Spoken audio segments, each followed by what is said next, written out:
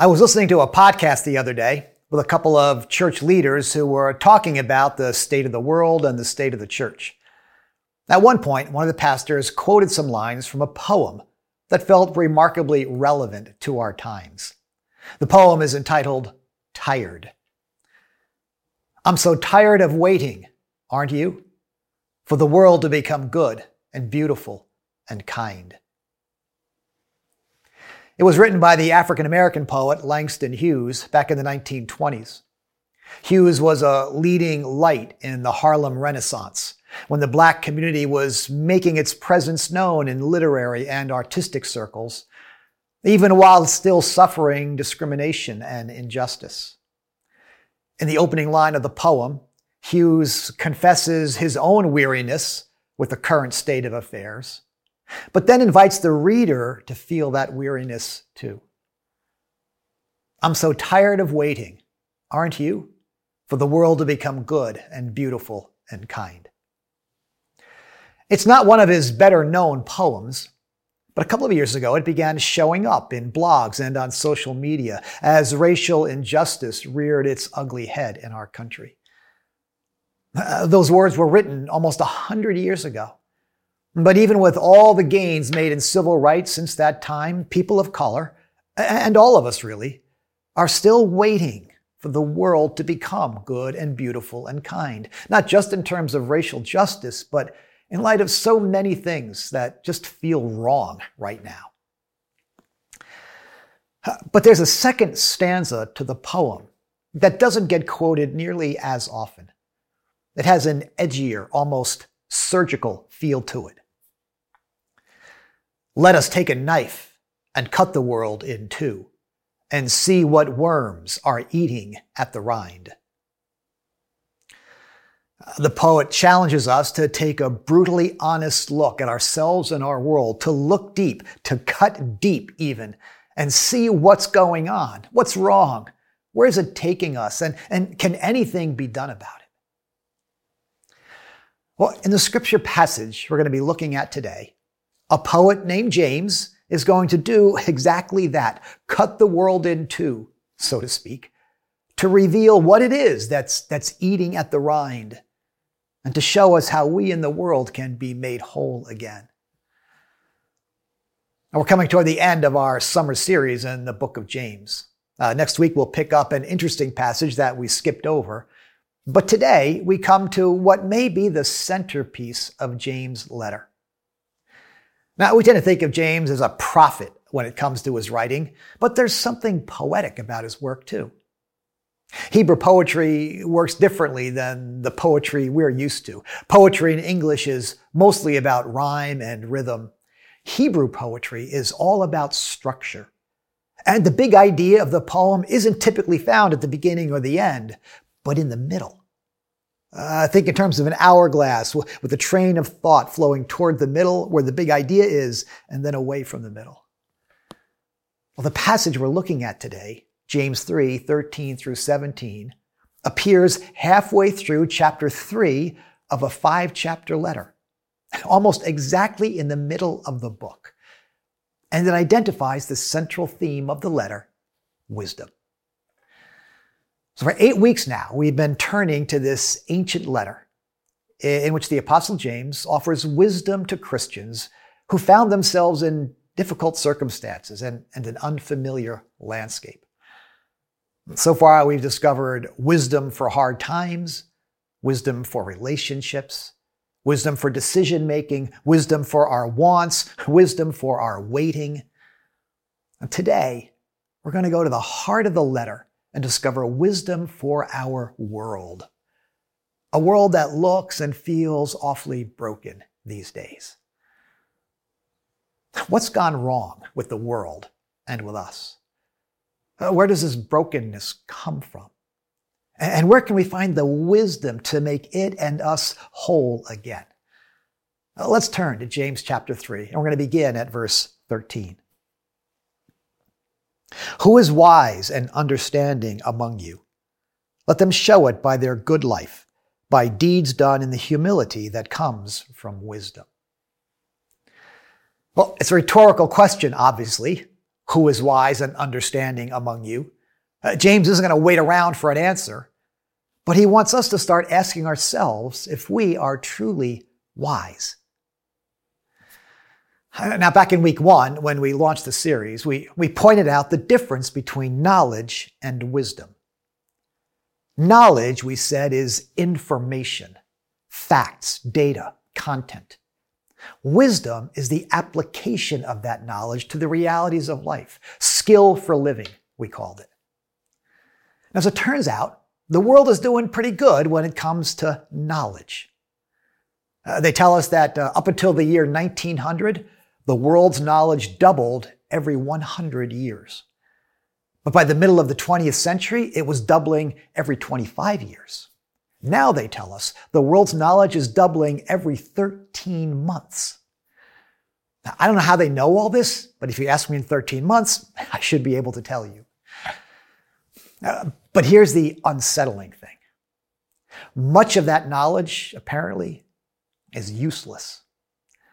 According to one study, the average American uses only about 37% of what they learned in high school.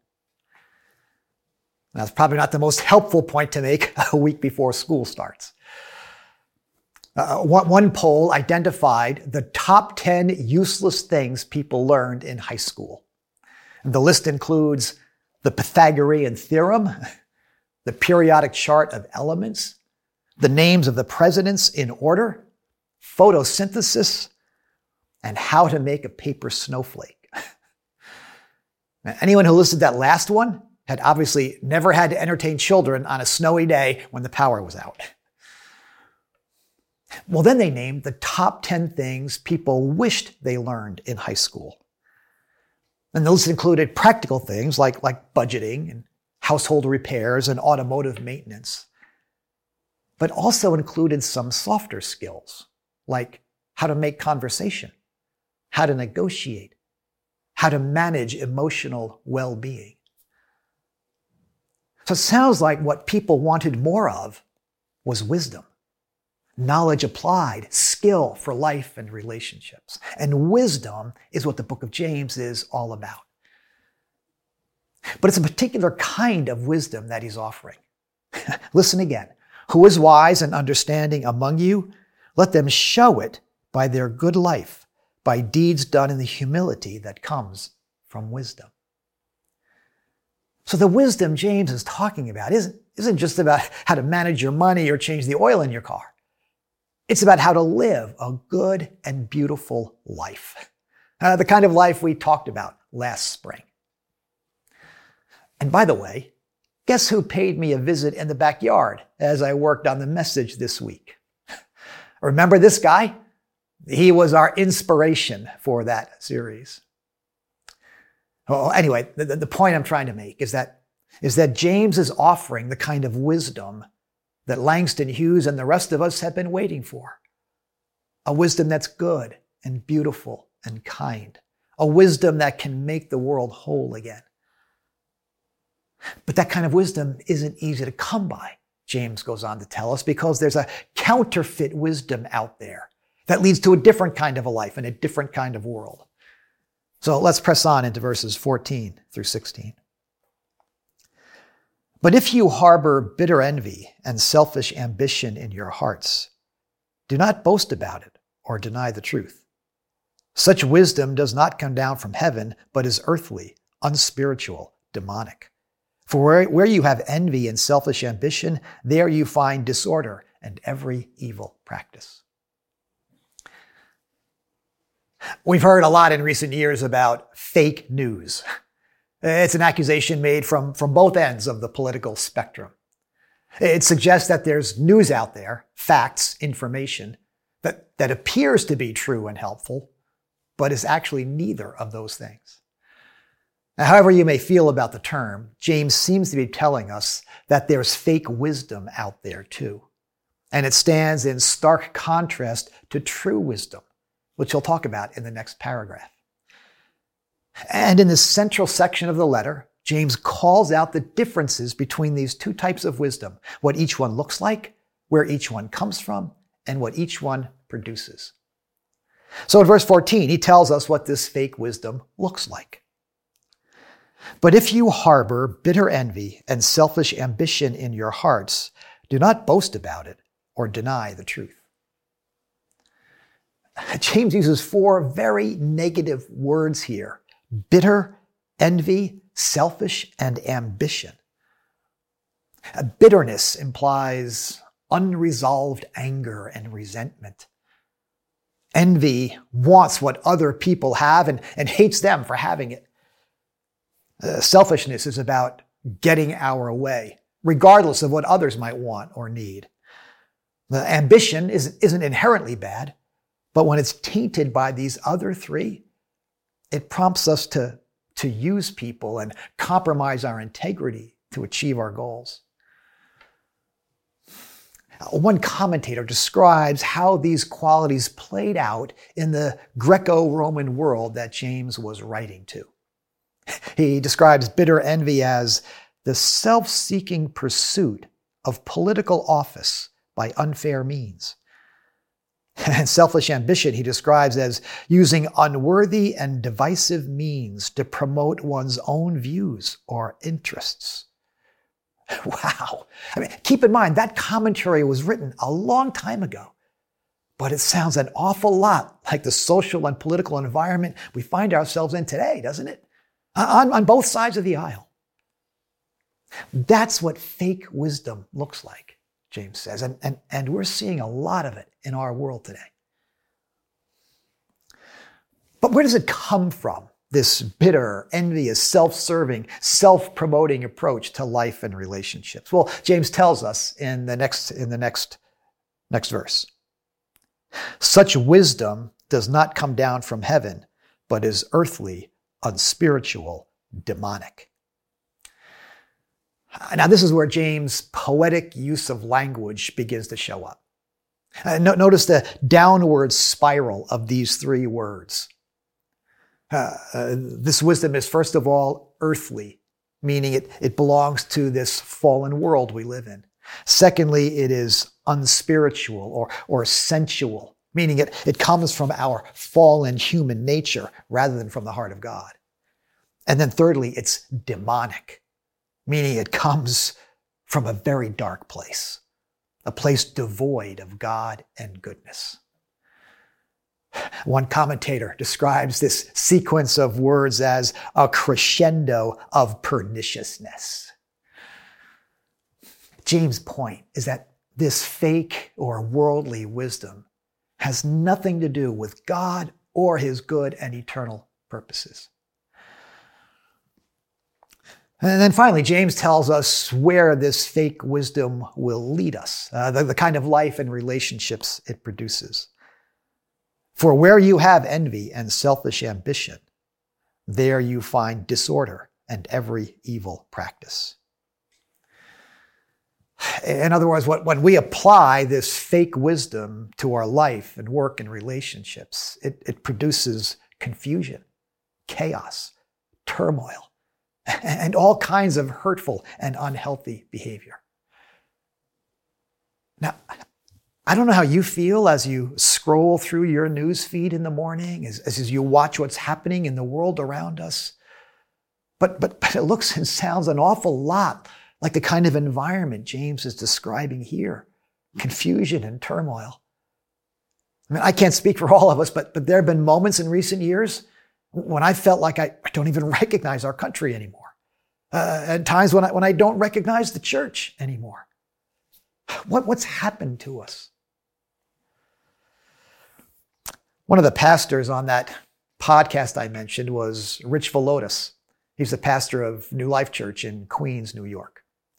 And at one point in the conversation, he said this: I think, like every other pastor and leader, the last couple of years I've been weary, honestly. The way I've tried to explain it is we're living in a CPR world, a world in which there's this convergence of COVID, political idolatry, and racial hostility. And so the conversion of these 3 things have made it hard to breathe.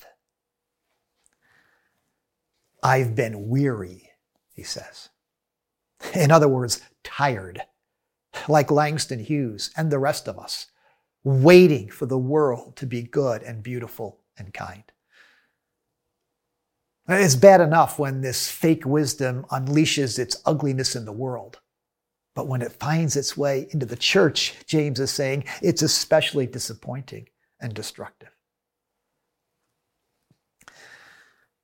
But before we're too quick to point fingers at politicians or the media or people who disagree with us, let's remember that James is asking us to look at ourselves. Who is wise and understanding among you? He asked at the beginning. He's holding up that mirror again. That mirror he mentioned back in chapter 1, inviting us to take a closer look at ourselves, to see what's wrong and then do something about it. Now, none of us likes to think that we could be guilty of bitter envy or selfish ambition. But James' surgical cut has revealed that these things are eating at the rind of every human heart, including mine. I happen to be a 3 on the Enneagram, for those who are familiar with that scheme for understanding human personality. 3s want to achieve and be successful. They fear failure and not being valued. Healthy 3s can accomplish a lot and contribute a lot to the well-being of people and organizations. But unhealthy 3s can try too hard. They can end up using people or their position to serve their own needs and interests. And I'm not just a 3. I'm a boomer who's a 3. They can be the worst kind. Bigger, better, whatever it takes. So a few years ago, I took a lesson from the late scholar and pastor John Stott and composed a prayer for myself. A daily prayer that I could use to begin or end my time with God in the mornings. It took a few tries to come up with the words and themes that felt most true and most relevant to my life with God. It ended up being a few short paragraphs. And one of them goes like this. Deliver me, Lord, from self-reliance and worldly ambition, and fill me instead with your Holy Spirit as I surrender to your agenda for my life and my work. Deliver me, Lord, from self-reliance and worldly ambition, and fill me instead with your Holy Spirit as I surrender to your agenda for my life and work. It's a prayer I need to pray on a regular basis because fake wisdom is always lurking in my heart and yours, whispering and prompting things that are untrue and unhelpful and ungodly. If you were to compose a prayer for yourself, asking God to deliver you from the world's way of thinking and working, what might you ask him to free you from and fill you with? Now, if you're a 3, you've probably already begun working on that prayer in your head. So stop it right now and pay attention to the rest of this sermon. If you're a 1, you're probably correcting my prayer. If you're a 2, you're praying it for the person next to you. And if you're a 7, you're wishing this sermon was over so you can go out and play. Well, that's all I'm going to say about the Enneagram. So James has taken that metaphorical knife and cut deep into our souls, revealing the fake wisdom that's eating away at us and our world. It's painful and even discouraging. But thankfully, James doesn't leave us there. In the next few verses, he shows us what true wisdom looks like, where it comes from, and what it produces. Let's look at verses 17 and 18. But the wisdom that comes from heaven is first of all pure, then peace-loving, considerate, submissive, full of mercy and good fruit, impartial and sincere. Peacemakers who sow in peace reap a harvest of righteousness. James begins by identifying the source of this true wisdom, God himself. He calls it the wisdom that comes from heaven. He's actually echoing his words from earlier in the letter. Every good and perfect gift is from above, coming down from the Father of the heavenly lights, who does not change like shifting shadows. It's the wisdom we talked about in week 1 of the series. Wisdom for life in this world from the one who gave us life and this world in the first place, who knows best how we can live in it and make the best of it. And having revealed to us where true wisdom comes from, James goes on to describe what true wisdom looks like. But the wisdom that comes from heaven is first of all pure, then peace-loving, considerate, submissive, full of mercy and good fruit, impartial and sincere. Now this is where James' poetic bent shows up. In the Greek language James was writing in, most of the words in this list begin with the same letter. They have a certain rhythm to them. A few of them even rhyme. Now, we lose some of that in the English translation, but there's still a vivid lyrical quality to these words. So just listen and enjoy them as we walk through them for a minute. True wisdom is, first of all, pure, meaning it's untainted by the bitter envy and selfish ambition we mentioned a moment ago. True wisdom is only and always helpful and godly. True wisdom is peace-loving. It brings people together rather than driving them apart. True wisdom is considerate, meaning it thinks of other people's needs and interests, not just our own. And it's submissive, meaning it puts those other people's needs and interests ahead of our own. It's full of mercy, quick to forgive and to give a second and third chance. It's full of good fruit. It shows itself in kindness and good deeds. True wisdom is impartial. It's committed to justice and treats every person with dignity and respect. And finally, true wisdom is sincere, meaning it comes from the deepest place in a person's heart. There's nothing phony or manipulative about it. What a picture James has painted with these words. He's a poet and an artist. It brings to mind the lesson that Tom shared with us last week, that what's on the inside will eventually work its way out. And James is showing us that when true wisdom finds its way from heaven to the deep places in our lives, it works its way out in goodness and beauty and kindness. But how does James know all of this? Where did he find the inspiration for these words? How was he able to describe so vividly what true wisdom looks like? Could it have anything to do with the fact that he was the half-brother of Jesus? That he had spent 20 or so years of his life growing up alongside Jesus, watching Jesus work and play and serve and lead and love? Jesus was wisdom personified, wisdom made flesh and dwelling among us. Every aspect of Jesus' life and ministry reveals the wisdom of God, even his death. Now think about that for a minute. Jesus' death on the cross appeared to be the worst, ugliest, most hurtful way a person could possibly die. From the world's perspective, it looked like failure and tragedy and humiliation.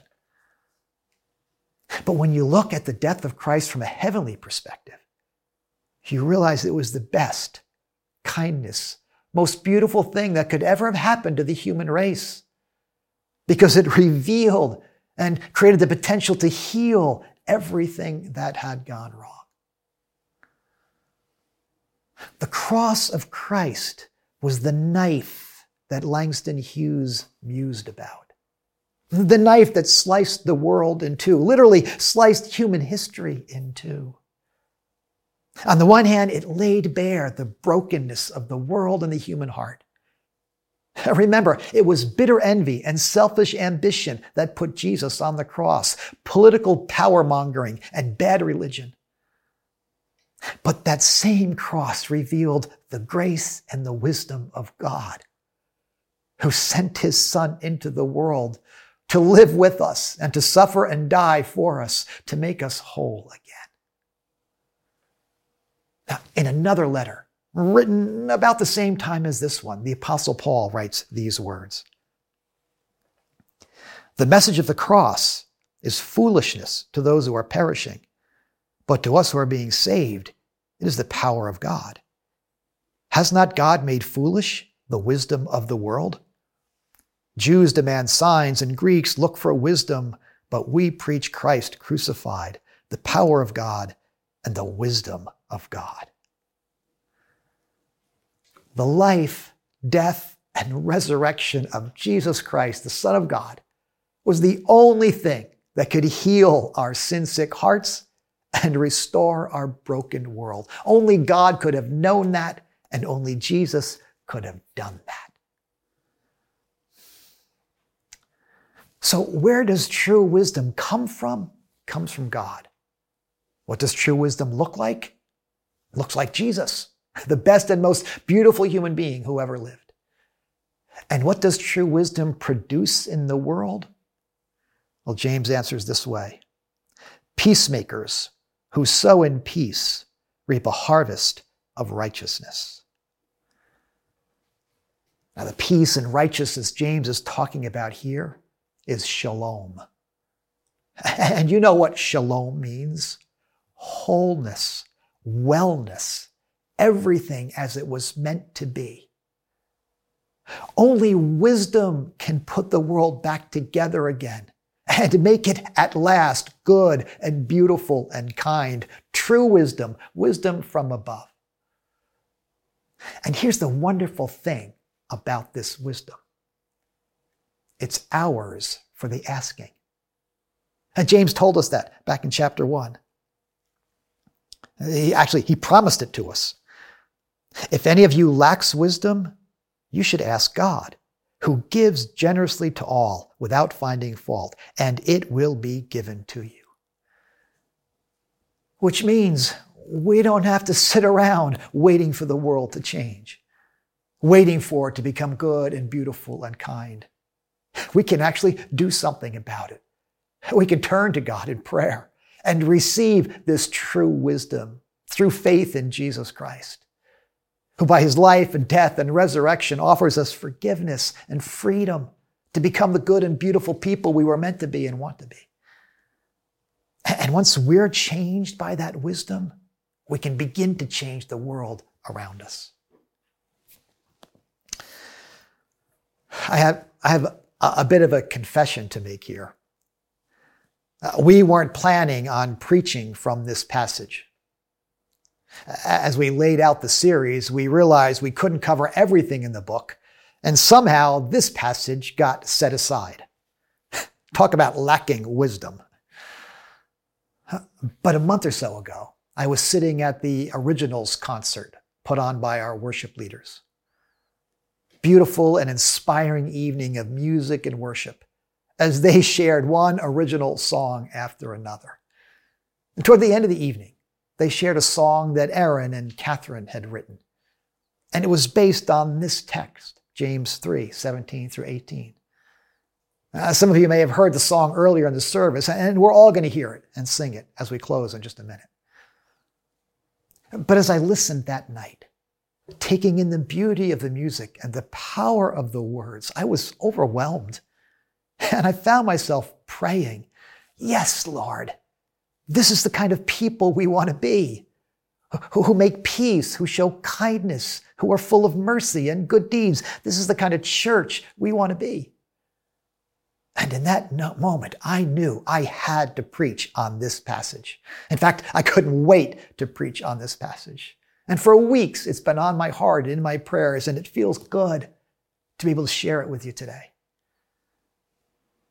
Because friends, this is the kind of wisdom our broken world needs right now.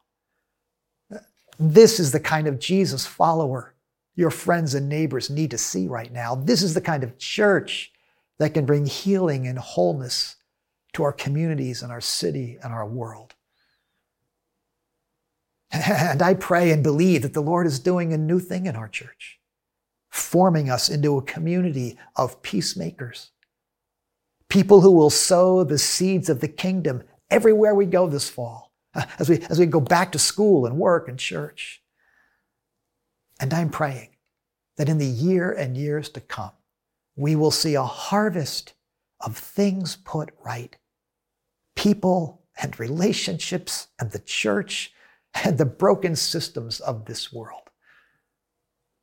And it begins when we humbly ask the Lord for wisdom, true wisdom that can make the world good and beautiful and kind. One day, one deed, and one person at a time. Let's do that right now. Thank you, Lord, for the beauty and power of the words we've considered today, and for the wisdom to be found in relationship with your Son, Jesus. Grant us that wisdom, Lord, for everything awaiting us this fall, for the decisions we'll need to make, for the relationships we'll be forming, for the work we'll be doing and the knowledge we'll be seeking. By the power of your Spirit, make us good and beautiful and kind. And if there's anyone listening today, Lord, who has never opened their heart to your love and forgiveness, may they do so today, right now even, and discover life with you for their good and for the good of the world. In Jesus' name, amen. Well, thanks for listening today, friends. I hope you'll join us next week for the last message in this series. And if you opened your heart to Christ today, or if you'd like to know more about what that means, I'd love to hear from you. Just send me an email, brian@grace.org. Well, hey, let's sing and pray this final song as we finish out today, and we'll see you next time. Grace be with you, friends.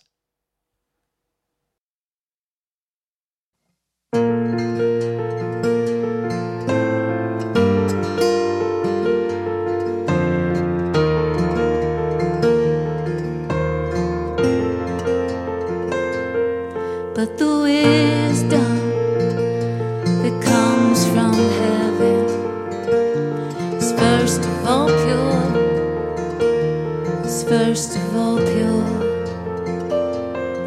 But the wisdom that comes from heaven is first of all pure, is first of all pure.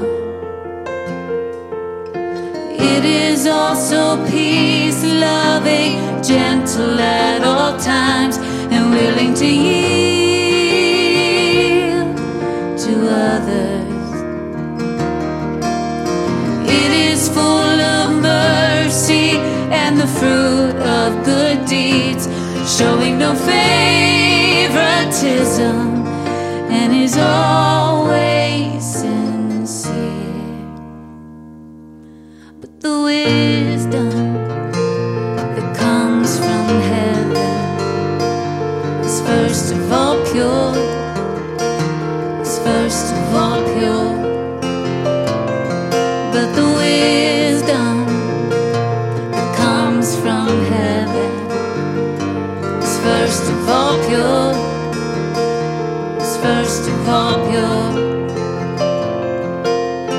It is also peace, loving, gentle at all times, and willing to yield to others.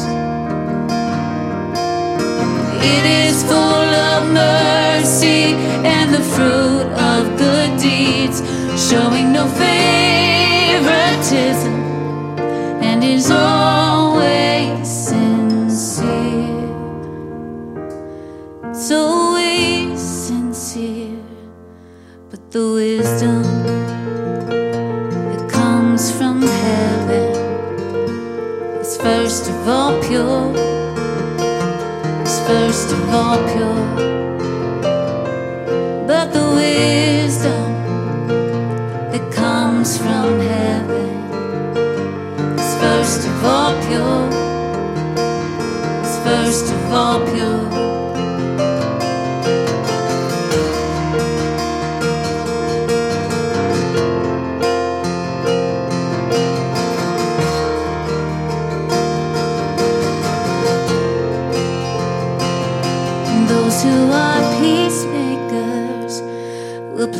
seeds of peace and reap a harvest.